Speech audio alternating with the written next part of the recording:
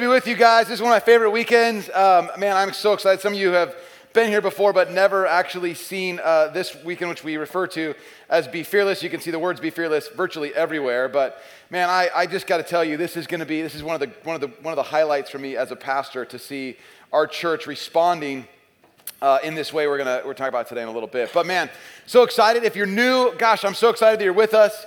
This is one of those weekends where we kind of lend credence to the thing you hope that we do. Like if you're not a church person, you're like, I hope they care about some stuff that I care about a little bit, and I guarantee we're going to at least hit some of those things a little bit today. What I like to say every week as we gather, and maybe you've heard us say this, is that, again, if you're new, you were probably invited by someone. Our church is full of a lot of people who are really serious about including people who are, maybe unfamiliar with church, or you're new. I get it. Let me just tell you, we're about following Jesus and loving other people. We're convinced that we don't have either of those things really perfect. We just are aiming our hearts in that direction. And this is a place where we say nobody has all the answers. But if you're on a journey, kind of investigating who Jesus is, this is a great place to begin that journey. Or to continue it if you've been wandering a little bit. And so wherever you are, we're just really, really excited that you're here. Now, today, this is where you may have heard us say this before, is that we talk about the idea that we're a church that's in the community for the community, that our purpose isn't simply to kind of build a little social club here, but it's really about how do we actually have impact in the community around us. And that idea comes out of something that Jesus said, and it's in this series, what we're in now, which is that things I wish Jesus never said. Because when you look at Jesus, most often people have an impression that when Jesus was walking around and having and conducting his ministry and, conducting all these miracles and all of this kind of stuff, our impression is that everybody thought this is wonderful. But to look at the Bible, you actually get a different picture about Jesus. And it's one that you kind of go, boy, he said some pretty difficult things that not everybody was real excited about. In fact, here's just an instance. Jesus tells everybody he's going to give them a kind of life they couldn't have without him, essentially, and here's their response. On hearing this, many of his disciples, the word just simply means follower, many of his followers said, this is a hard teaching, who can accept it? Meaning, he says some stuff, and basically to translate that into to make it a little simpler, basically saying, he says, who can accept it? It's essentially the same way as saying, you're crazy. Jesus, this is insane. You've been saying a lot of great stuff. We got a little crowd going here, and now you're saying you're saying this kind of stuff. Nobody could accept what you're saying. In fact, a few verses later, this is what you get that same crowd actually doing. From this time, many of his disciples turned back and no longer followed him. Like, we just can't take it. We like what you're doing. You seem like that Messiah person we're hoping for, but you keep saying and doing things we don't know what to do with, and so they gave up on him. I mean, as we consider what we talk about today, when we look at what Jesus says, it's not uncommon for people to say or to respond to Jesus with fear. He says things that seem really great, but on the outset, but the implications cause us a sense of fear. Like, we're not really sure if we really want to take that step with him. So many deserted him. You can't interact with Jesus, look at his life or the things he says without encountering some things that are really, really difficult. So the question is this. What do we do with the things that Jesus says that we really don't like? I mean, do we minimize them? Do we forget about them? Do we skip over them? Or do we really, if we're really serious, as Tim mentioned, you're going to be challenged today, which you are, no matter where you are in your own relationship with God, whether you're checking him out or whether you've been coming to church since you were born, essentially, you're going to be challenged with this idea. Jesus says some things that are literally a challenge to our own way of life and our own way of living. What do we do with those things? Today's that day where we get to experience or walk through some things that are really tough. And it's that thing that differentiates the church in so many ways, as I mentioned, from just another social club. Our intention as a church community is never to just simply extract people from the world, put them in a safe little environment, and keep them safe forever and ever. Our intention is to release people into a dangerous world where there might be harm to them, that they might change it for good. And so this is what we're about today. We're going to talk about what that looks like, and it is tough, and it is so good. So let's pray, and we'll get into it. Jesus, as we gather today, would you give us a heart to see beyond our need? Would you give us a heart to see beyond our need? Just that there's a world out there that is bigger and broader than us. Father, would you help us today to increase in our own gratitude? Jesus, we know that we can move into the world with much greater energy and enthusiasm when we understand that we have been blessed so richly by you. And so, Father, as we gather every week, and sort of customarily, we give a moment to pause. Would you remind us just for a second of some of the things for which we ought to be grateful? Even if we're in a tough season, even if we wandered in here barely making it, would you give us a sense of at least a few things in stillness for which we ought to be grateful?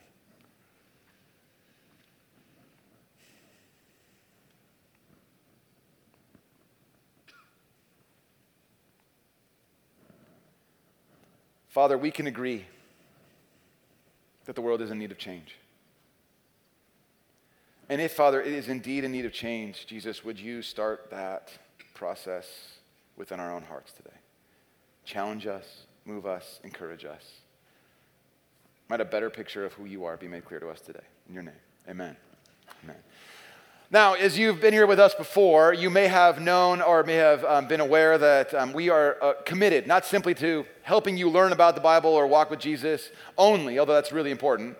It's our hope that your entire life in every aspect is benefited in some way or another, that you gain new social skills. Hopefully you in some way are better suited to go out into the world and make a change. And so with that in mind, I just feel like there's a pressing need in our church for which you need a little brushing up, and that is dining etiquette. I know now as I'm raising my children, there are rules that I was raised with that my kids, we're not enforcing those rules. And just with that in mind, I went online this week to take an etiquette quiz. 15 questions, I got 14 right. That's 93% for those of you guys who aren't. Yeah, thank you. I know, some of you are surprised, but I did nail it. So, now that being said, I took 5 of those questions and wanted to give those to you as a little gift to you to help you in all areas of your life. You know, you never know when you might need this stuff. So here we go. Here is your etiquette quiz. See how you do. Test yourself. And if you do really well and you need another reason to be condescending toward people, here's a gift to you. All right? Here we go. Number 1. True or false? Your water and wine glasses are located toward the right of your plate. 5, 4, 3, 2, 1. How many say true? How many? Don't say it out loud. Just raise your hand. This is a silent test. False. How many say false? Okay, wait a second. Just really quickly, I want you to understand. Your mom is not in the room. She's not grading you, but you have to play. There's only 2 answers. Okay? How many say true? How many say false? The answer is true. Yeah! Etiquette rules! Okay, cool. Next question. Things like the bread basket, butter, and salad dressings are passed clockwise, counterclockwise. Why are we asking this question? Or across the table. How many say clockwise? How many say counterclockwise? How many say this is so stupid it doesn't even matter? How many say across the table because that's way more fun? The correct answer, be ready, counterclockwise. A lot of you are going, I can see a lot of you going, how does the clock go? I don't. Better figure it out for your next dinner party or else grandma's going to get ticked. Okay, here we go. Next question. Because she knows about this stuff. What do you do if a piece of food falls off your plate and onto the floor? Employ the 5-second rule. If it's less than 5 seconds, or depending on how good that piece of food is, put it back on your plate, pick it back up and leave it on the bread plate, or leave it and don't step on it. How many say A? How many say B? Pick it up, put it on the bread plate politely. C, leave it and don't step on it. Some of you are waiting for the other one that said leave it and stamp your feet on it. Rub it in. Make it disappear. Yeah, call Kirby the dog. Kirby, something fell down here. Correct answer is leave it, don't step on it. More clapping, more claps of condescension all over the room. Here we go. I just imagine someone literally dropping food and going, I dropped some food. Got it. Okay, here we go. Next question. The bread and butter plate is located above the fork and to the upper left of your dinner plate, above the knife and to the upper right of your dinner plate, or on the right side of your glasses. How many say upper left? How many say upper right? How many say to the right side of your glasses? I'm assuming that's a little less upper and more right. The correct answer is above the fork and to the upper left of your dinner plate. Not as much clapping for that. You're like, I hate the butter plate. Okay, that's fine. Last question. True or false, you should always pass both the salt and the pepper, even if only one is asked for. Because you think if someone asks for the salt, you don't give them the pepper. That doesn't make any sense, right? How many say true? How many say false? That's insane. True. What? That seems so absurd, doesn't it? Can I have a salad? Yes, here's also a steak. Doesn't make any sense. But that's what you do. That's the law. Don't question the law. All right, now, when the time of Jesus, people are Jesus spent, by the way, we're going to be in Luke chapter 14. If you want to turn in your own Bible, if you want to follow along on the screen, great. Or you have your outline there, you can pull that out as well. But anyway, At the time of Jesus, people are anticipating, and Jesus is speaking about something. In fact, almost all of what Jesus talks about, and even all of his parables and everything else, almost all of them are dealing with something called the kingdom of God. Now, a lot of theories about the kingdom of God, particularly at the time of Jesus. Some people are expecting it to be an earthly rule of God who comes down and conquers all of Israel's enemies. That's one theory. One theory is that it's an eternal kingdom that will one day happen, and sort of everybody's waiting for that one day. What people are in constant agreement about is that the person who's going to usher in that kingdom of God, whether it's a now or a now and forever kind of thing, is a person called the Messiah, or in Greek, the Christ. So this is where Jesus comes into play here. His own interpretation of what the kingdom of God looks like is what gets him in a lot of trouble, first and foremost. But when people are talking about the kingdom of God, people who are part of the Jesus group of followers or people who are outside of it, one of the metaphors they employ a lot is a feast, a great table, a dining table. Now, Jesus, at the time in Luke chapter 14, to read the whole chapter, which we don't have time to do, Jesus is invited to dinner, to have dinner with a Pharisee. A Pharisee is about, oh, by the way, I should say this. People who will play a prominent role in God's coming kingdom, this kingdom of God picture, are the people who are deemed to be the most righteous. So people who do everything right, who keep all the laws, these people are probably going to play kind of a significant role. Everybody knows they're going to be great and wonderful. And the Pharisees are regarded by all of the people generally as the most righteous. And the Pharisees themselves kind of go, we know we got this wired. We can't wait for the kingdom of God because God's going to love what we got going on. Now, that being said, Jesus is on the way to have dinner with a Pharisee at his house. On the way, he encounters a guy who needs some healing. It's a Sabbath, which means you don't do anything except eat, pretty much. You kind of just hang out. You're with your family. It's a day dedicated to God. Jesus heals a guy on the Sabbath. The Pharisee notices it and is like, what are you doing healing a guy on the Sabbath? Why are you being kind to someone on the Sabbath? That breaks the rule. Jesus has a little conversation with him about that, and then he tells him a story about a guy who's having a great party, who's hosting a great feast. And here's where we pick up our story. It's in verse 16. Check this out. Jesus replied, a certain man, by the way, right before this, there's a guy who goes, it's going to be so great when we have the great banquet of God. And Jesus is like, oh yeah, let me tell you about this great banquet of God, kingdom of God imagery. A certain man was preparing a great banquet and invited many guests. At the time of the banquet, he sent his servant to tell those who had been invited, come, for everything is now ready. I just broke my finger on the screen right there. Come, for everything is now ready. Now, here's what you have to know. In the first century, when a wealthy person is hosting a killer party, the way they do it is they don't just say, here's one invitation, hope you guys can make it. They send out 2 invitations. The first one, requiring an RSVP, does not only prepare the host to give them an idea who's going to show up, but it also is used to tell the other invited guests who will be making their appearance. In other words, if the right crowd says yes to the party, then the rest of the right crowd will show up. If a few influential people are like, I'm not going to that lame party, then nobody else is going. And some of you are like, that sounds kind of familiar. Because it's really not all that different than us. Now, it's a little bit more serious because the parties are bigger and more extravagant than probably what you might imagine. But we kind of do the same thing. If everybody's being invited, if there's a big party going on, the first question we always have is, who's going to be there? Because it doesn't matter whether they got some killer event happening. If there are lame people there, we're like, I can't. I have a dentist thing someday in the next 6 months. I can't make it. I don't know when it is. Like, we start figuring out ways to get out of it because we want to make sure. So this right here is the people have been invited. That list is publicly known. Now what's being said is the second invitation goes out to say, now we're ready to have this killer feast. You've said yes. We're all excited about it. Now here's what happens. This servant goes out and tells everybody, which, by the way, a person having a servant means they're a pretty wealthy person. The servant goes out and tells everybody, hey, the party's ready, verse 18. Oops, I should say this. Just back that up a little bit.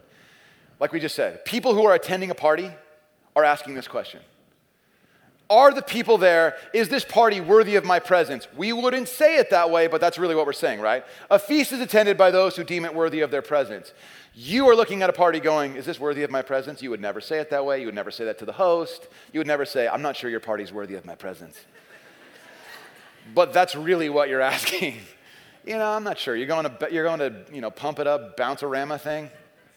So lame. I'm going to Sky High. Or whatever it is that, if you have kids, you know what I'm talking about. A feast is always attended by those who deem it worthy of their presence. And they wonder, is this going to be worthy of my presence? And the determining factor almost always is who else is going to be there. Sorry, verse 18, here we go. But they all alike began to make excuses. Now, what you're about to see is some of the most classic, lame excuses you've ever seen in your life. These are all-time lame excuses. Here they go. The first one says this: I've just bought a field and I must go and see it. Please excuse me.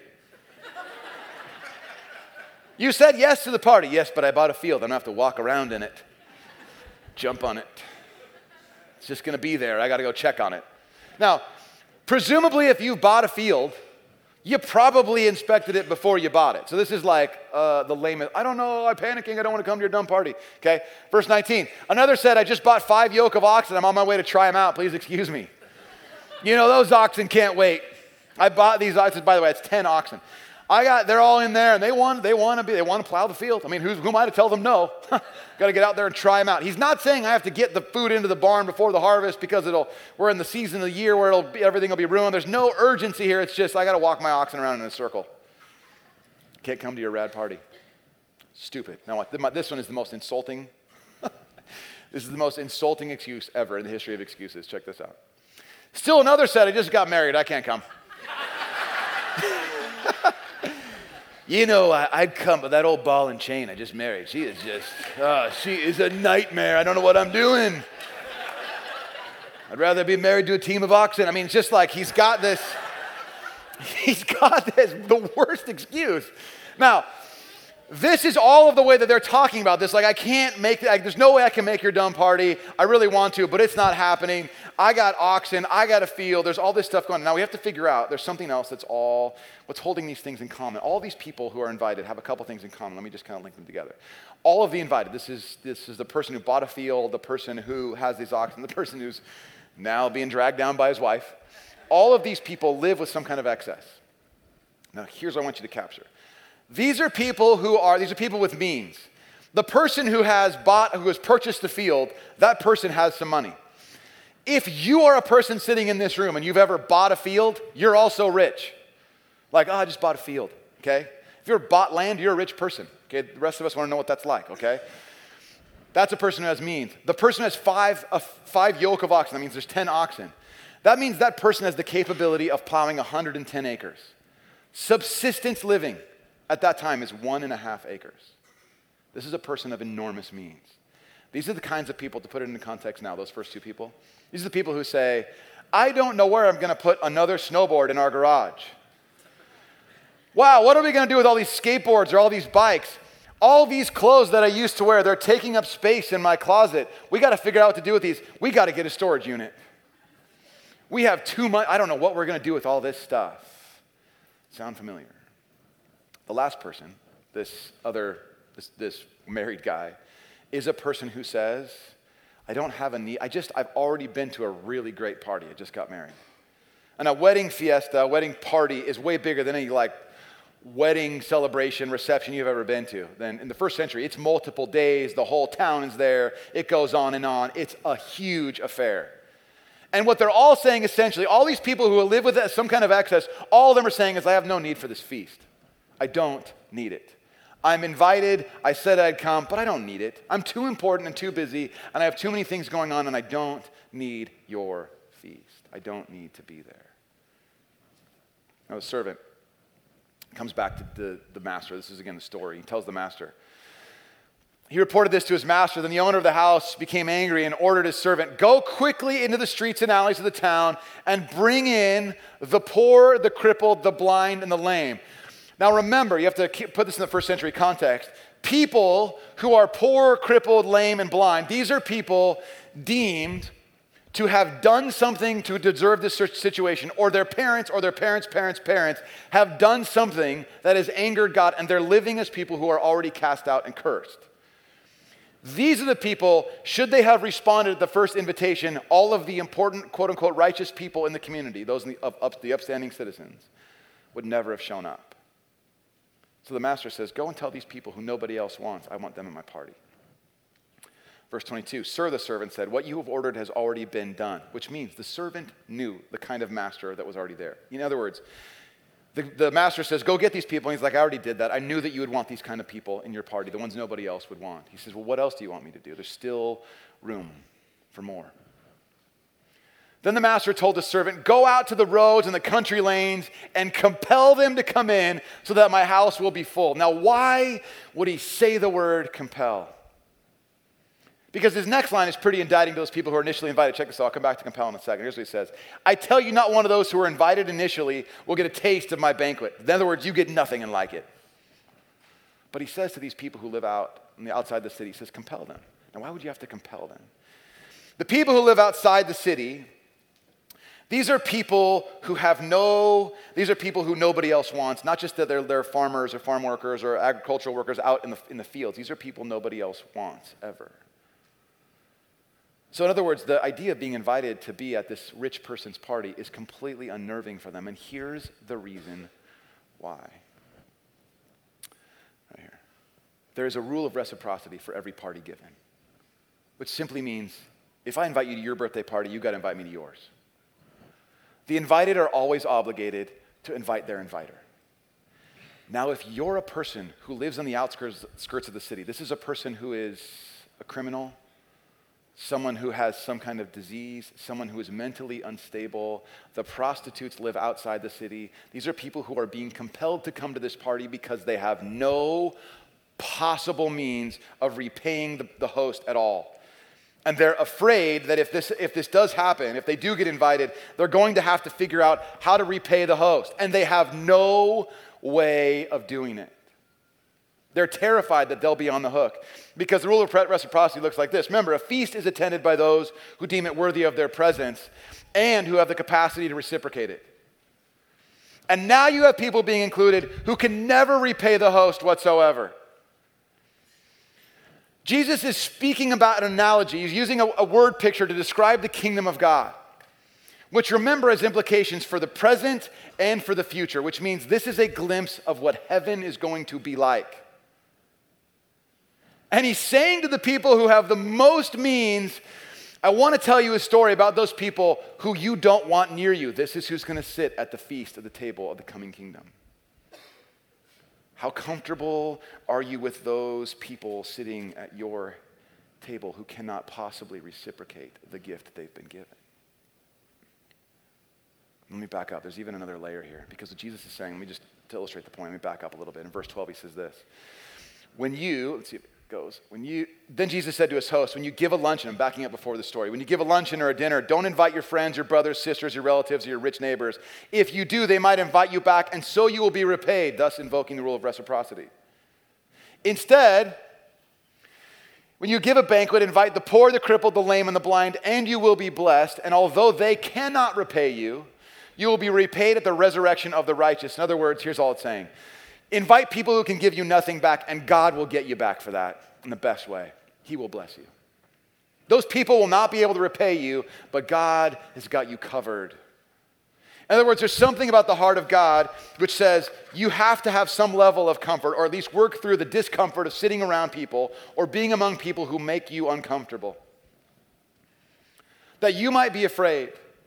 You might not know what to say because this is how I feel. The idea of my life is already hard enough. It's hard to be a parent. It's hard to be on top of the bills. It's hard to be on top of doing my job. It's hard to be on top of maintaining friendships. It's hard to be on top of everything else I got to do, my own relationship. It's hard. And then God says, I want you to have a sensitivity to people that nobody else wants, the people that make it difficult for you. And I go, that's just so scary. I'm afraid of that. I'm not trained in how to handle that situation. I don't know what to do when I'm uncomfortable with these kinds of people around me. And Jesus says, this is the kind of people who are being invited to the feast of the kingdom. Invite the people who can't pay you back, and you'll be blessed. The truth is, the people who walk with Jesus, well, everybody's been extended something. We've all been invited to dine at a feast of a host we cannot repay. We are people who both live with a tremendous amount of excess, and we're a group of people who have been invited. We are the poor, the blind, the broken, and the lame who sit at the feast of the King who says, you get to eat here, and I know you're a train wreck. I know what's going on, and yet I want you around me. We've been invited to walk with this person in Jesus, not because we've earned it, not because we're spectacular or righteous, but because he goes, I love you and I want you at my table. We have all been invited to dine at the feast of a host we cannot repay.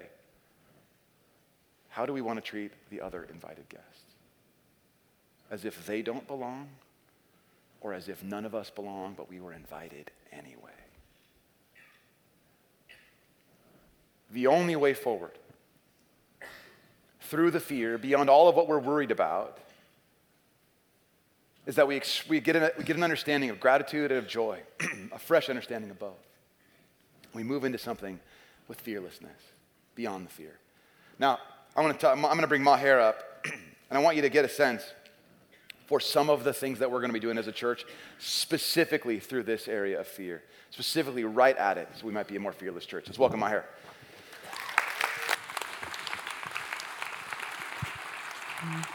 Hey guys, good morning. Sorry. So good to be together with you guys. I'm excited that I get to launch our Be Fearless campaign and just talk to you a little bit about what God is calling our church into for this season. And as we consider our place at the table that Jeff was just talking about, I want us to think about what it would look like to create room for the poor, the marginalized, and the forgotten in our communities at that same table. And I think this leads us right into our Be Fearless campaign. And so when I say let's be fearless, what does that mean for our church to be fearless? Well, I can easily stand up here in front of you and just say, all right, just be fearless, go out there, go give more of your time and give more of your money. But instead of that, I'd rather introduce an idea to you. What if God was more interested in who we are becoming and who he wants us to be than what we can do for him?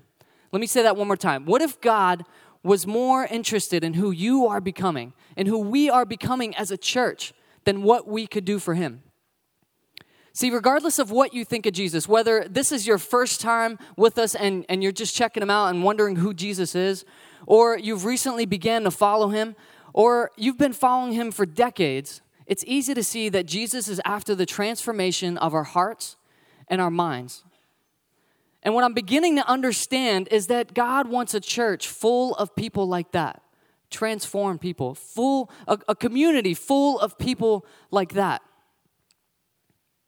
And the awesome thing is that when I think about this, I think about our church. I think about people like you.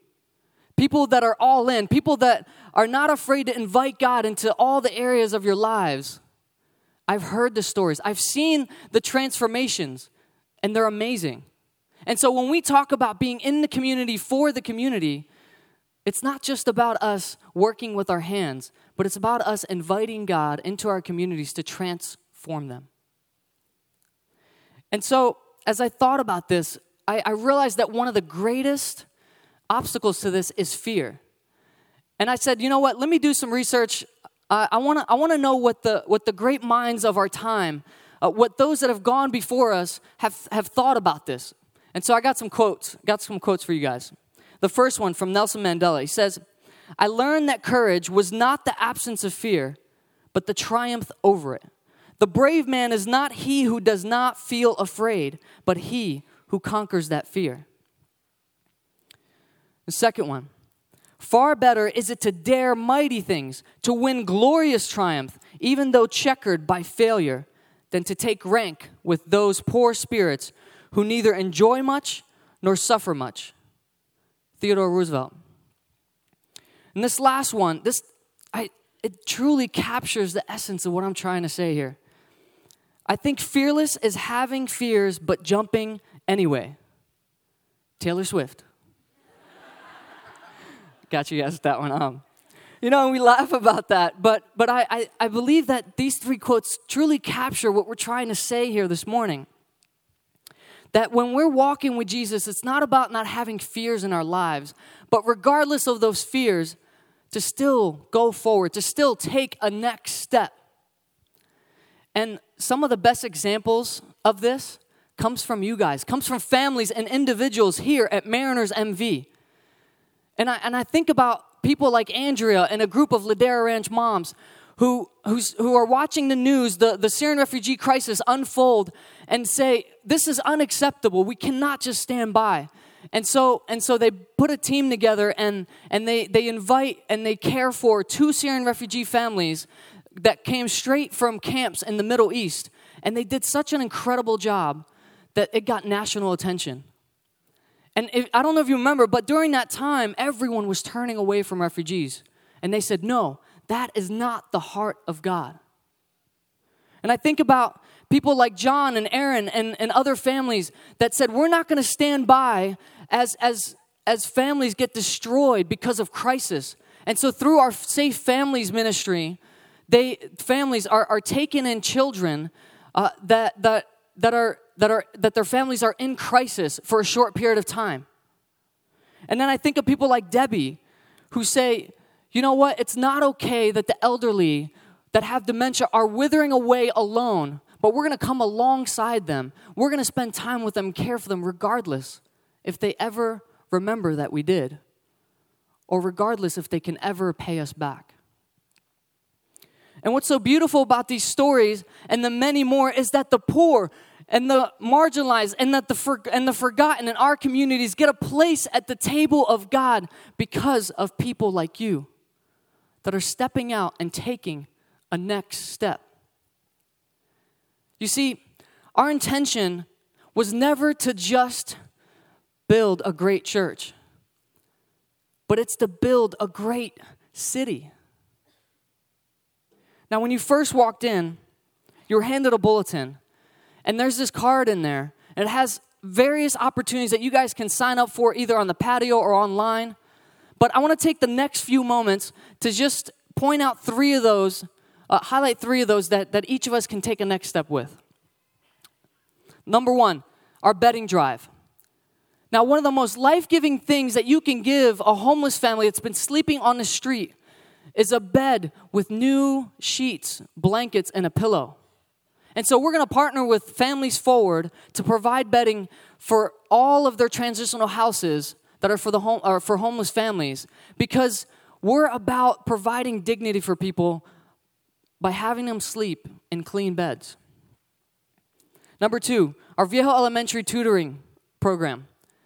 Now, some of you might recognize Viejo Elementary. We did Serve Day, our first Serve Day with them, and we've continued that relationship, and we've done some amazing things together since.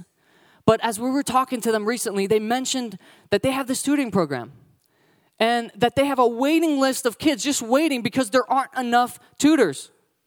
So we're going to encourage you guys this morning to go and sign up to be a tutor. Give an hour of your time and see the impact that it could have on these kids' lives, possibly for a lifetime. Number 3, our Mexico Community Center build. Now, many of you have gone down to Mexico and have met Pastor Daniel, and we've had a great relationship with him over the years because they are a church that says we want to be in the community for the community. And so with their latest church plant, they've said, we want to build a kitchen, we want to build some classrooms, and we want to build some offices so we can truly be in the community with our people.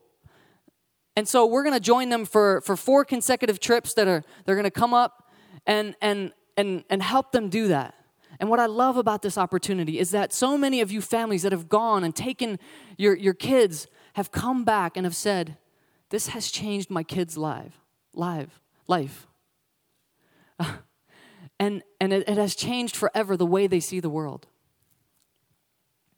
Now, there you go. There's 3 great opportunities that you can get involved with and so many more. But before I go, there's one more thing that we need to talk about, and that's Serve Day 3.0. Woo! Yeah. And as we talk about Serve Day, we can sum it up in one sentence, and that is mobilizing our whole church to build a great city. And you see, Serve Day has become a phenomenon in Orange County where we have superintendents and school districts and principals just inviting us to come visit their schools and to say, hey, interview our schools. We want you to do your next Serve Day at our school. And if you've been with us for the last few years, you've seen us take our whole church and go and renovate an entire school and beautify that school. 1,000 people at each time. And it's been amazing.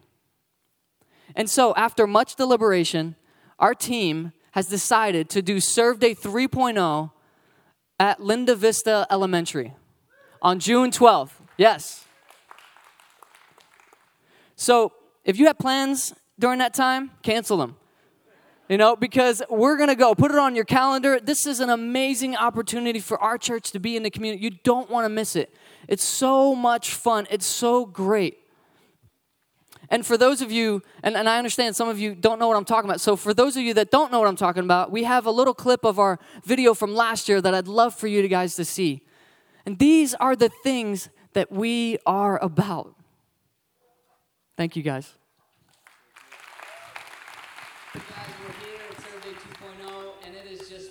Incredible beginning to an awesome journey with this school. We have so many projects going on and so many people just committed to what this community needs and this school needs, and building a 410-foot fence, renovating different playgrounds, people coming from different areas of the community, and whether they go to this school or whether they go to our church, there's just families that live in the community. They are coming out to support this amazing day that we get to be a part of. I really wanted to be a part and actually push myself into the community and into church too, and really get involved. And so I think that's like the great thing about Serve Day is that, it gives you the opportunity to not only help yourself, but help others.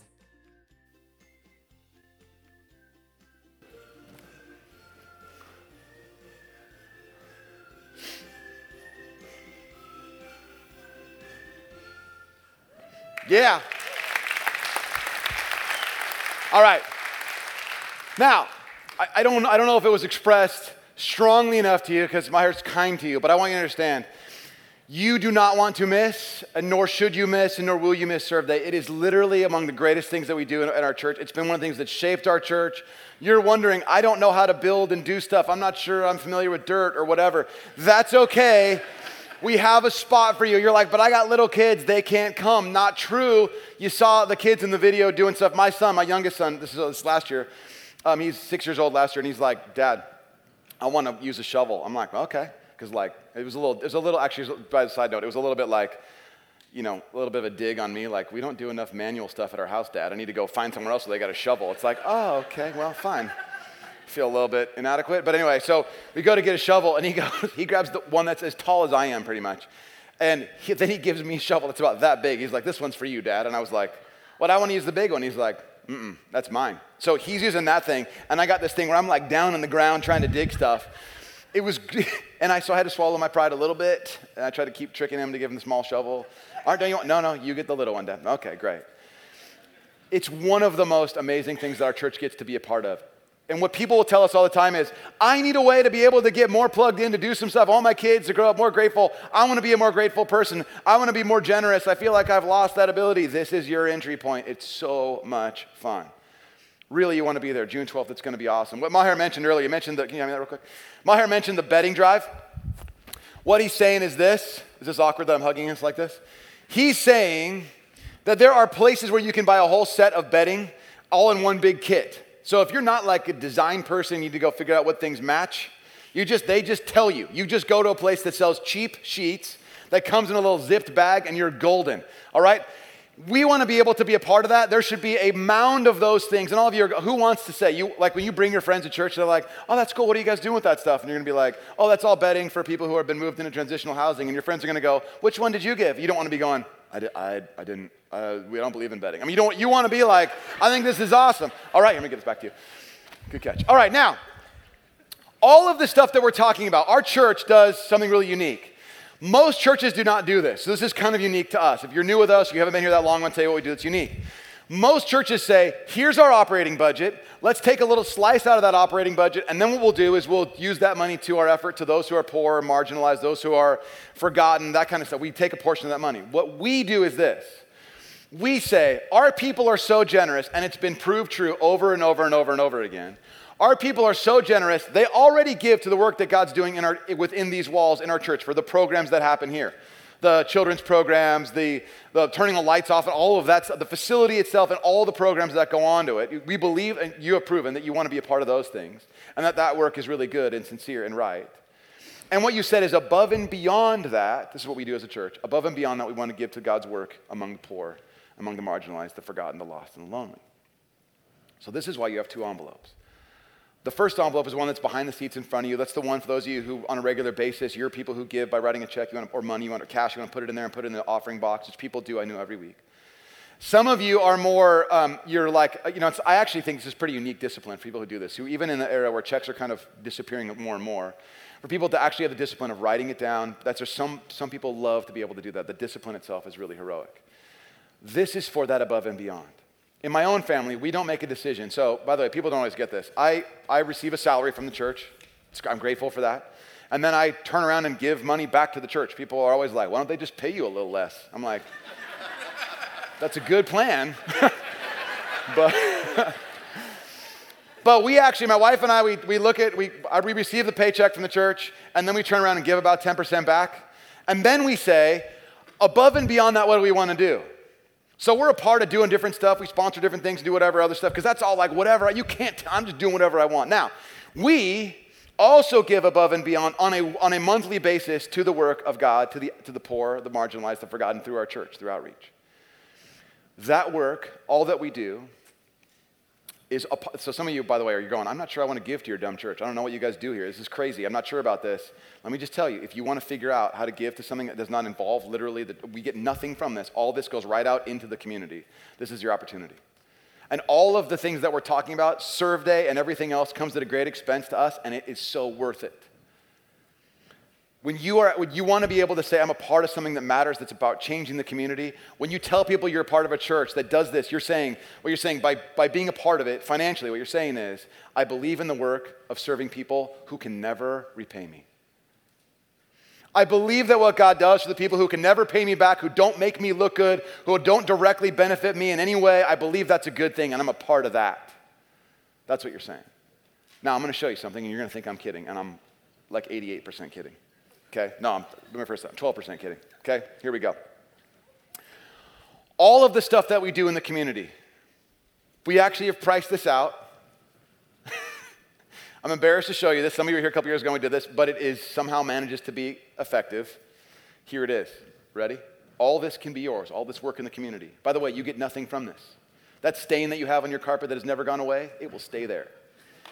That boyfriend you broke up with that you hope will call you, he's not going to call you.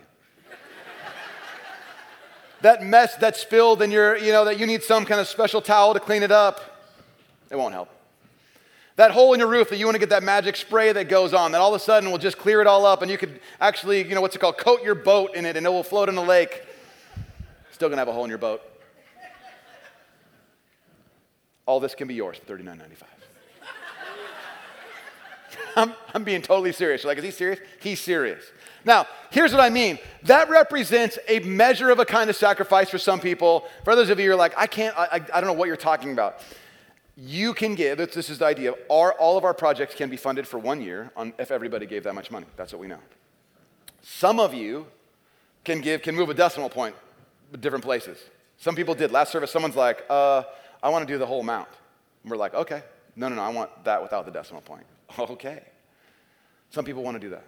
For some people, even maybe a greater sacrifice is to say, I can't do this, I can do $3.99. So worth it, so good. This isn't about the money, it's about, as Maher said, changing our own hearts. But God wants to do something really incredible in the community. Now, some of you are going, are you just trying to get our money? Well, not for me, it's for the community. You live here. You live in the community in which there are things that need to be changed. This is funding that effort to see things being changed in the community. The way I was thinking about this week is some of you, maybe you give a one-time shot at this. You go, I'm giving $39.95. Whatever, that's fun. I'll give 40. Maybe I'll round up and give 5 extra cents. Going crazy. You might want to do that once. Some of you may be able to say, I could give that on a monthly basis. I've never really given to any kind of effort like this on a monthly basis. You can do that as well. I want to give this on a regular basis, see what happens, to aim my heart at what God's doing among the poor. Some of you go like this, I can't give that much on a monthly basis, but maybe I could give a different amount. Here's what I know. I was talking to some of our folks on Thursday night. I said, how many of you guys have like a Netflix subscription? Oh, I do. I watch it all the time. I watch everything. It's like, okay, cool. Right on. Great. How many of you guys have a Spotify? You have a subscription to that thing. Those are $10 a month. I go, I have a lot of $10 a month things that are really important to me. I pray for a sick day so I can just watch all the childhood shows of my childhood on Netflix. They can't get enough Knight Rider and A-Team. You know what I mean? It's just like, I just got to watch more of that. But I have to wonder in the bigger context, what does it look like for $10 a month to aim my heart at God too? Maybe it's not an either or scenario, but maybe it is for some of us. But we go, I want to be a part of what God's doing in the community, and I want to do it on a regular basis. So here's what's going to happen. I'm going to pray for us. And I have to tell you, over the past several years, you in this community have proven to be among the most generous people I've ever met. Not only are you some of the kindest people, and people will tell us literally all the time who are new, how kind you are to them, how warm you are to them, how welcome they felt at our church.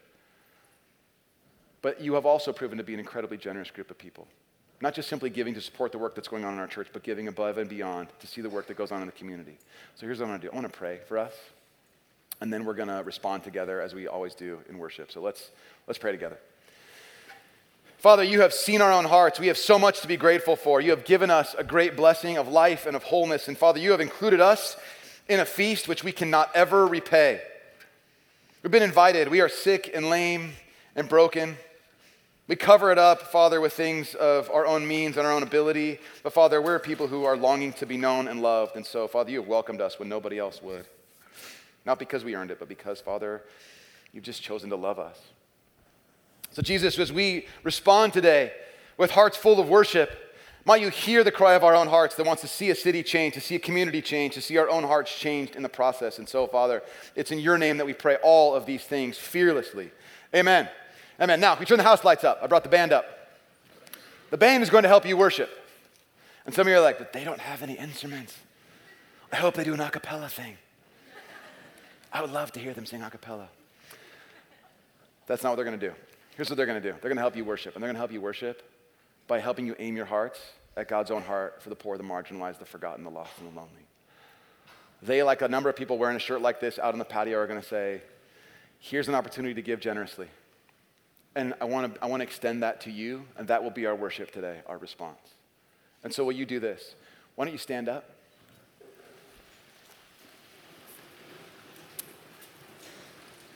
Remember, this is out of joy. If you don't have the joy for this, you can just wave at people in a blue shirt and just go right onto your car. But if you got joy, opportunity to respond in joy. So here's what I want you to do. Would you hold out your hands as we typically do at the end of each service? Nothing magical about this. It is simply to say, I receive, God, what you give to me, which I did not give to myself. That's all that's just a posture of that. Father, you see us before you. We have been given so much, and we've been invited to be a part of a great feast in which we cannot ever repay what we have been given. Today, Father, would you multiply our generosity? Would you give us a heart for the poor and the lost and the disenfranchised? Might we figure out time in our schedules?